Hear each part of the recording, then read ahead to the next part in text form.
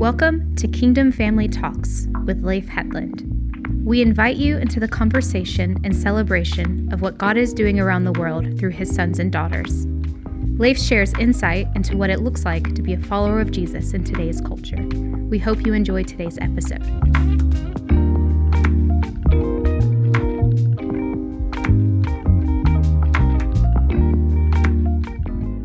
Hello, everyone. I wanted to start by greeting you with a scripture verse that has been so much part of my life, and it is Habakkuk 1:5, where it says, "Look among the nation and see what I am doing, and be utterly amazed, because I'm doing something in your days. You wouldn't believe it if you were told."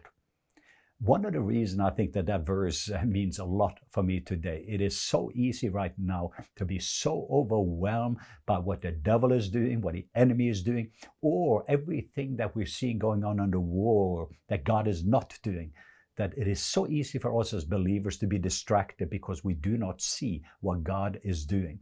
And I wanted to take a few moments just to address some of the things that has been heartbreaking, not just for me, but for so many of us as a family. And many people have been contacting us, been asking me questions, and I hope to be able to answer a few of those questions by just sharing a little bit of my knowledge about some of the things that is taking place. But I do want us to be able to see it with kingdom lenses. And one of the biggest tragedy right now is that we have a tendency, just like we did if that was a Y2K, or if that was things that are more on reason, COVID, in regard to mask or no mask, or Black Lives Matter, or political climate. It's constantly have to make a choice between the good and evil, the tree of knowledge of good and evil, and choose which one is the good and which one is evil, and then to feast on that instead of eating from the tree of life. So I'm putting that just into perspective. In 1993, there was this peace treaty going on in Oslo, and I remember it very, very clearly because being a Norwegian, Clinton was there, and he brought Reuben from Israel, the prime minister, as well as with Arafat together. And they were doing this peace treaty.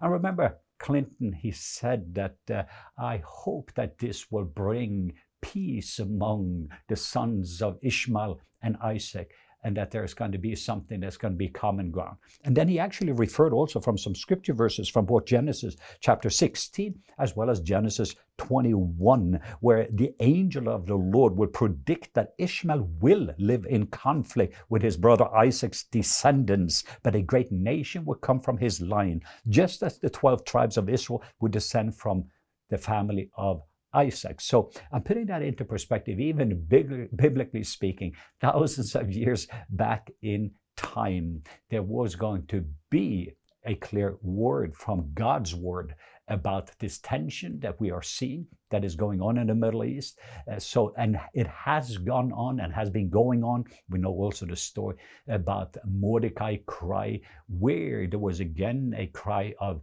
a spirit, a demonic spirit went into man named Haman, and he wanted to kill and destroy all the Jews. And in more recent days, we know about Holocaust. I do not have the chance on this time to be able to talking about all the history about this land that is called Palestine, that there's been a lot of debates about.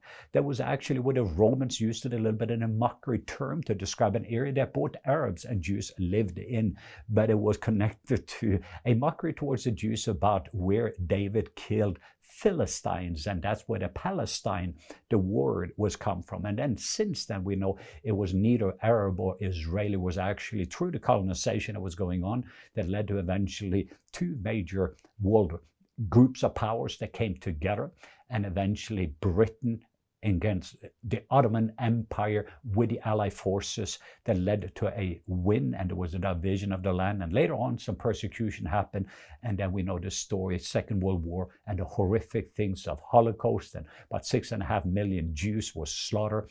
And then by the time you came to 1945, the world community came together, and United Nations started to work towards it, and by May of 1948, Israel, among this huge land, got this place that Jews that have been scattered throughout the world could come home to. That was going to be their homeland. It was going to be their family.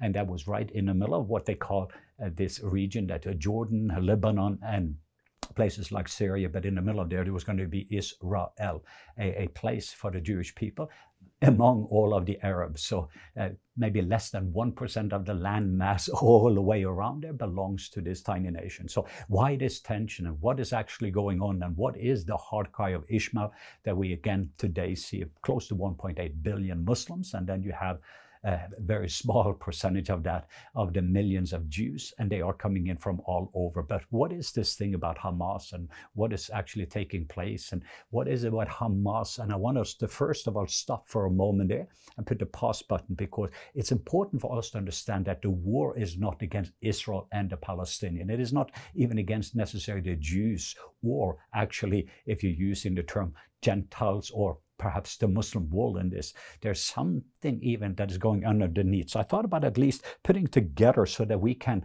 kind of get a little bit of an overview about the Holy Land. First of all, it is about Jerusalem, which is a holy city of Israel, which it's the focus of that is the Temple Mount. It's actually where the Jews is expecting the third temple is going to be rebuilt, and many of the Jews also believe it is where the true Messiah is going to come, because they don't believe in the first coming of Jesus like the Christian. But it is also holy city of the Arabs, where the mosque, Al-Aqsa Mosque. And this is important because this is what the whole statue of Hamas as a movement is built upon, because they want Al-Aqsa Mosque, which is the third most holy site of Islam. This is going to be, in a sense, of the headquarters for their state that they want to implement, Hamas. And so it's not the Palestinian, to some degree, much pawns in the bigger picture. But Jerusalem is also a Christian city, the place where Jesus died and rose again. So when we're talking about that, about this city, but it's also about three holy books. You talk about the Old Testament, you talk about the Quran, and you talk about the New Testament. You talk about three different groups, world religion, but three different holy books that is very, very valuable. You talk about also three international communities of faith. Identify these three cities. You have the Jewish faith, Islamic faith, and the Christian faith. There's also talk about inside Jerusalem, the city that is actually in the hot spot of this, and who is going to have it. It's a Jewish sector, a Christian sector, and an Arab sector. So it's not like, wow, here is just one place where there's Jews and here's where it's Arabs. Actually, they're living together inside Jerusalem today. So it's a little bit more complex than that. But part of what I wanted us to see here for us as believers, because first of all, I have to apologize and also say I am so sorry for the horrific, evil, demonic terrorism that took place on October 7th. I have wept. I've been heartbroken to be able to see the evil, the demonic evil of Hamas, this one terrorist group that is supported and connected both to Hezbollah as well as also to Iran. So that's not a secret, but that has been a heartbreaking experience. And also to be able to see the kind of a type of horrific images that is even worse than ISIS. And do not forget, just for people at least living in America, I'm Norwegian living here, September 11, 2001, and we know what that did to this nation, scarred us, and anyone that remember that.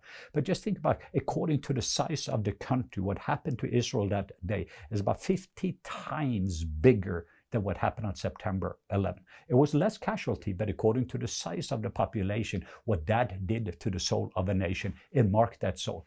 And Hamas has a clear strategy, and they have a clear focus. It's not like they're saying, hey, let's get two countries by the side of each other. We're going to live in peace and harmony. And we love you, Israel, and if you're willing to do that. That is not the issue. Hamas is very clear that says they are going to kill the Jews. It doesn't matter just there. They want to get rid of the Jews. They're going to take over this place. And there is not going to be peace, according to them, until they've destroyed it. It is a little bit similar on the September 11, where the United States eventually did whatever it took, and it cost a lot, not just in Iraq, but later on in Afghanistan, and the bleeding that took place and all the lives that was lost. Not just talking about, because that's very minute, the lives that took place on September 11, 2001. That what happened in Iraq, what happened around the world, and then later on in Afghanistan, and all the life that was affected as a result of them going after ISIS. At that time period it was Al-Qaeda. Later on ISIS came in, and then also, of course, with the Taliban. and the conflict that went on. Similar to what you're about to see now here in Israel, where they just know that we do need to get rid of Hamas. There's maybe going to be other players and there's going to be more tension, but we have to do this. And I also want us to make sure to understand that in Islam, it is an honor and shame society. And often in the very root of that, as I say, honor is a major thing, and shame. While in the Jewish, it is you broke the law and we need to punish you. So you have to see that there's also a war on worldview in how to be able to see things and respond to things. It's hard for people that don't understand honor and shame society why a bin Laden were going in and do the very thing that he would then refer to something that happened over 80 years ago is why we need to restore the honor. Because again, hey, can't you forget? Can't you forgive? Or can't you? That's kind of a part of the worldview. And that's another subject that we could talk about later on. But I want us now just to get into the heart of the matter of what is actually taking place and how we Christian can have a Christian perspective, how we can pray into what is taking place. So right now, after this horrific evil, Israel is going to go in and going to do what takes, but Hamas will hide themselves behind the Palestinian, a lot of civilian, and the other problem that they have is that you have all the hostages. Even as 4 has been released, there's all of them that are in tunnels all over and under Gaza. So number one, this is not a war against Israel and the Palestinians or Israel and the Arab land. This is very, very clearly a war against a terrorist group that actually not just oppresses the Palestinian. It's not just taking resources and finances that is being given to hospital or get clean water and food and other things to help to bless the Palestinian. So this is an important part of an issue that's going on that cannot be misunderstood. And there is enough land for every, if that was the issue, it's not about land. There's plenty of land for every single one of the Palestinian. If you're looking at all the Arab land of people that speak the same language. And there's enough money if you're looking at all the money in the Arab land. So there's not a money issue, either a poverty issue or pain issue directly itself. It is about this certain little percent of land that has become a thorn in the flesh and according to worldview is actually a very big hindrance for them to be able to occupy. So I'm putting that just into perspective. And I love Muslim and I love the Palestinian and I love Israel. And this is where I'm coming from a biblical perspective. I want you to know government comes with a sword, according to the book of Romans. But we as a church have to come with redemption. We cannot coming in here and just in the next moment creating again, as I mentioned, us against them and creating this very thing that will become the narrative that Hamas wants to play into, that will get fuel and create one of the biggest recruitment to terrorism if we as believers step into that trap. We as believers needs to coming in and we need to weep over when innocent's life dies. We need to weep over when Israeli are losing lives and everything, the horrific tragedy and horrific evil attack that took place on October 7. We need to weep with Israel. But we also need to weep when a mother loses a child, an innocent lady in the Palestinian territory. We also need to be broken over what is broken. And we have to coming in to do some other things to take care of orphans, take care of widows, to help provide food, help provide pure water, to be able to bring the gospel. And I believe with all of my heart that the biggest solution to this whole thing is Jesus, the Prince of Shalom. Jesus, the Prince of Peace, is the solution. And that's who we as Christians are supposed to represent in the middle of it. That does not mean that we do not stand firm and we love well. Governments needs to come with a sword, but we as believers comes in with redemption, and we are coming in to bring healing to what is broken, to be able to coming in and help with the trauma, to help to be able to provide some of the basic needs of the people, and allowing in the middle of the tragedy where the enemy meant for evil, where the demonic meant for evil, for us to represent the goodness and the kindness and the love of a God that looks like Jesus in the middle of it. So we as believers, we cannot afford to represent a God that does not look like Jesus as believers. So separate again, number one, there is a difference between Israel and the Palestinian and Hamas. And again, there is no war between Israel and the Palestinian and the Arab in itself. Israel goes to war against Hamas, and yes, there's a lot of innocence, and it is horrific what is taking place to be able to get hold of Hamas, partial because of the way they are setting this up, and they're hiding behind the civilian. And the second aspect that I also mentioned that is so important for us, the way we respond to this and what we're praying into this, because we as believers, we need to believe in the middle of all this darkness that there is still opportunity for us to invest in light. In the middle of all the fear and the tragedy that's taking place, that we invest in love that is an eternal thing, and that we keep our love on and we love well. So you can stand firm and you can love well. And I do believe it's going to give an incredible opportunity for believers that are keeping their heart pure, that are heartbroken with a heart of Jesus, that will be ambassadors of love in this season, to be bridge builder between this tension that is going on and to represent God before people and people before God. That's called the ambassadors of love. So that in the middle of that we can coming in with solution and to be able to help and to be able to minister. And as a result, in the middle of it, people can experience and get God that looks like Jesus. It is time for us to get on our knees. It is time for us to be broken. It is time for us to look at the Lamb, Jesus, the Lamb of God, and to be able just to see and crying out for both grace and mercy for everyone that is involved. But it is also time for us to start to declare and to decree, because I know and I read the book of ending. It ends eventually well. It's going to get darker. There's going to be more shaking, and it's going to be tough, the season we're heading into. But we need the protection, and even there for some of the principality and some of the powers of darkness that often is behind the scenes, so that this war is not against flesh and blood, but against principality.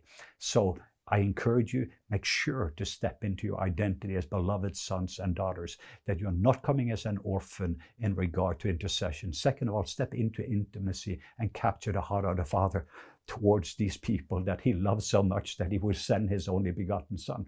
He doesn't want anyone to perish, but he wants all of them to experience life.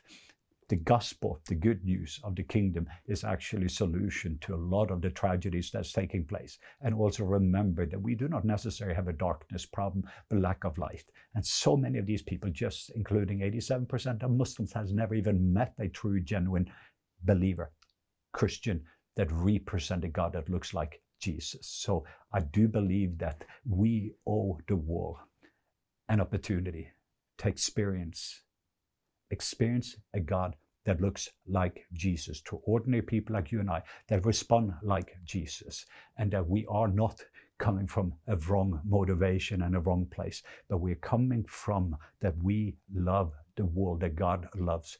And in the middle of the tragedy that is taking place, we intercede from that very place. So it is time to look at the Lamb and then look at the Lion. And then when we roar, we will do with the Lamb's heart, because you have authority over what you weep over, and you have authority where you love. So don't get distracted in the middle of it with all the news that is going out there, because not all of that news is genuine news. But listen to that still small voice of your Father in the middle of what is taking place. Keep your eyes on Jesus. Don't get so overwhelmed how big Goliath is that you don't get overwhelmed how big Jesus is in the middle of it. So even as you're studying history, you're studying scriptures, there's been many different incidences when giants have shown up, including what was happening when the Haman situation came in, a Mordecai cry released an Esther who changed the environment, and as a result the nation was saved. So don't forget the perspective, to pray into that from that perspective, which is from heaven's perspective, and it is with the eyes of love, so that you can see into the unloved realm and see the invisible, so that we can be part of doing what seems to be impossible. Let's learn the language of love in the middle of it, which is the language the blind eyes can see and the deaf ears can have. And if you feel like, I don't know exactly what to do, pray. Second of all, sow into it. Invest in love. Invest in areas where we can represent and bring redemption and bring hope in the middle of what is taking place.